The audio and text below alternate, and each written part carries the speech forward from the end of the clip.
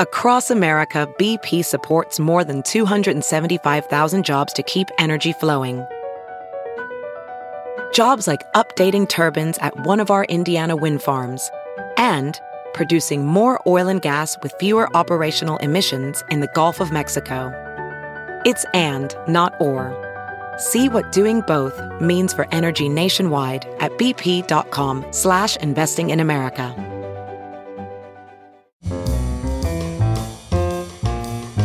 This is Merriam-Webster's Word of the Day podcast for Wednesday, October 26th.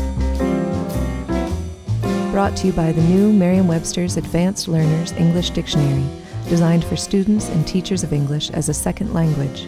Learn more at learnersdictionary.com.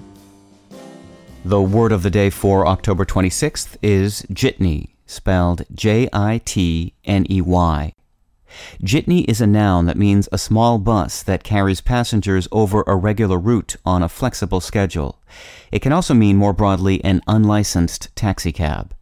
Here's the word used from an article by Laura Holson in the New York Times.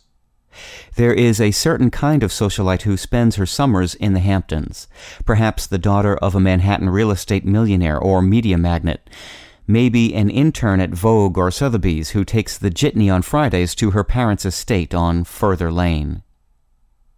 Jitneys weren't worth a dime, just a nickel. In the early 1900s, the word jitney was slang for nickel, but it wasn't long before the term was applied to a new mode of public transportation that only cost a nickel.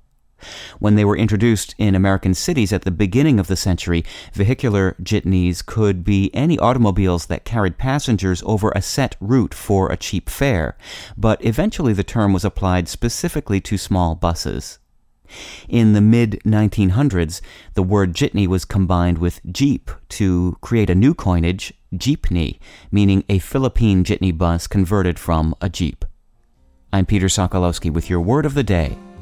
Visit the all-new learnersdictionary.com, the ultimate online home for teachers and learners of English. A free online dictionary, audio pronunciations, custom study lists, and interactive exercises are available now at learnersdictionary.com.